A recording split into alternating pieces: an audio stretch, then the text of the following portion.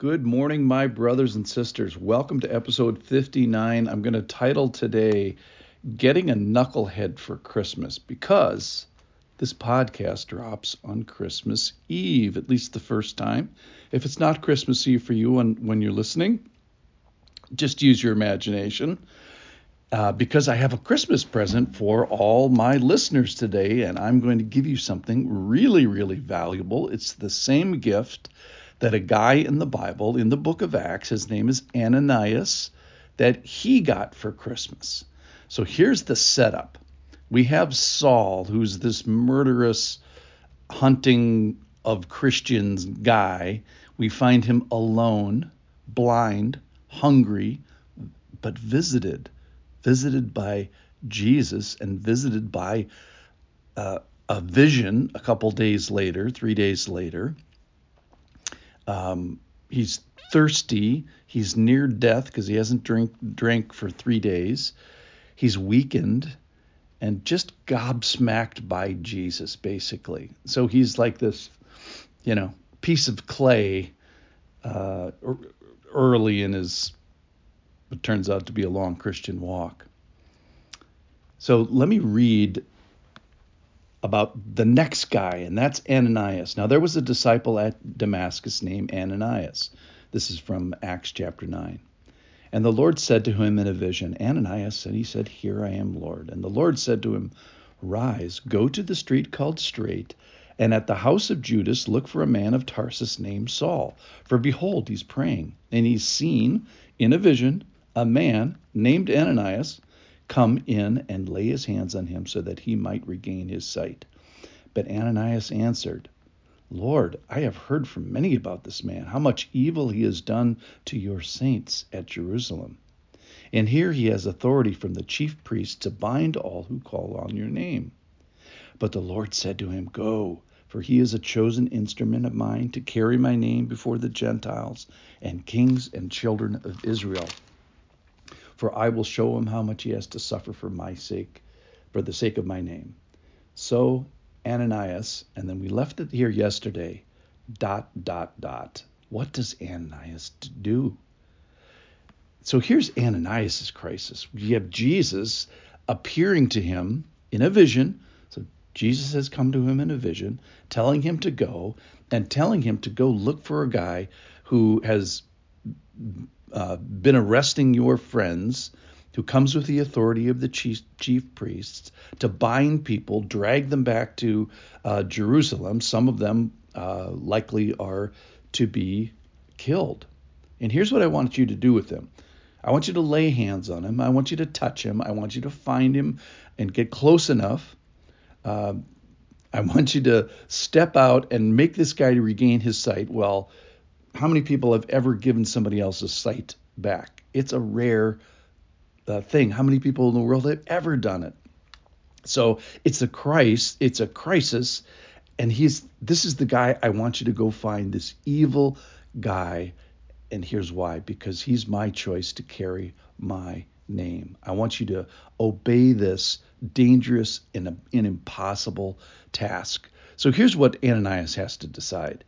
And that is God able to bring into his kingdom bad guys like this?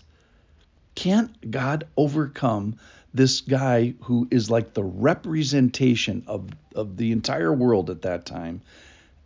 Personal evil, and specifically personal evil against the church. So who is my brother? And what is the church like? And the church is full of who? What kind of people? What are they like? And then who can I extend the hand of fellowship with? So specifically, what color is their skin? What culture do they come from? What's their economic status? What's their political party? What nation do they come from? What language do they speak? And then what is in their heart? So specifically, this guy, Saul, is evil. We find that out. In fact, I don't know that Ananias and Stephen were friends, but just stay with me here. You killed my friend Stephen. You hurt me specifically you killed him in the worst way possible. Slowly, violently, painfully, you threw rocks at him. You started this great persecution of all my friends in Jerusalem, and that's why I'm scattered 135 miles away, which is why you had to come and hunt me here. So who do we allow into the church? Let's read. Here's the mic drop moment. For I will show him how much he must suffer for the sake of my name. Verse 17. So Ananias departed and entered the house, and laying hands on him, that's Saul, he said, Brother Saul. Let me say that again. His first words out of his mouth are, Brother Saul. The Lord Jesus, who appeared to you on the road by which you came, has sent me so that you may regain your sight and be filled with the Holy Spirit. And immediately something like scales fell from his eyes, and he regained his sight. And then he arose and was baptized. And taking food, he was strengthened. So the first thing that Ananias does is believes the Lord, understands his church, and calls this guy Saul. So here's my gift to you. My gift to you is murderers. My gift to you is adulterers. My gift to you is people with the wrong political views, the unkind, the foreigners, the people that have been evil. Here's the uncomfortable and inconvenient thing, is that God saves sinners. He redeems, the nasty, the unrighteous, and the evil. Who does God touch? Who does God call? It's knuckleheads, and turns them into followers of Jesus. So my Christmas gift to you is just like the one that Ananias got. He opened his Christmas gift, and in it was the murderer Paul that he calls brother. So maybe I'm giving you a murderer, but certainly, for sure, I'm giving you knuckleheads to call brother and sister. So here's my charge. Go to church. Go to Christmas Eve service.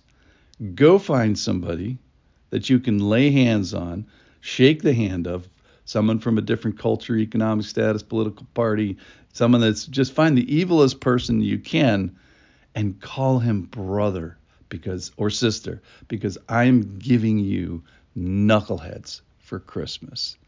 Thanks for listening.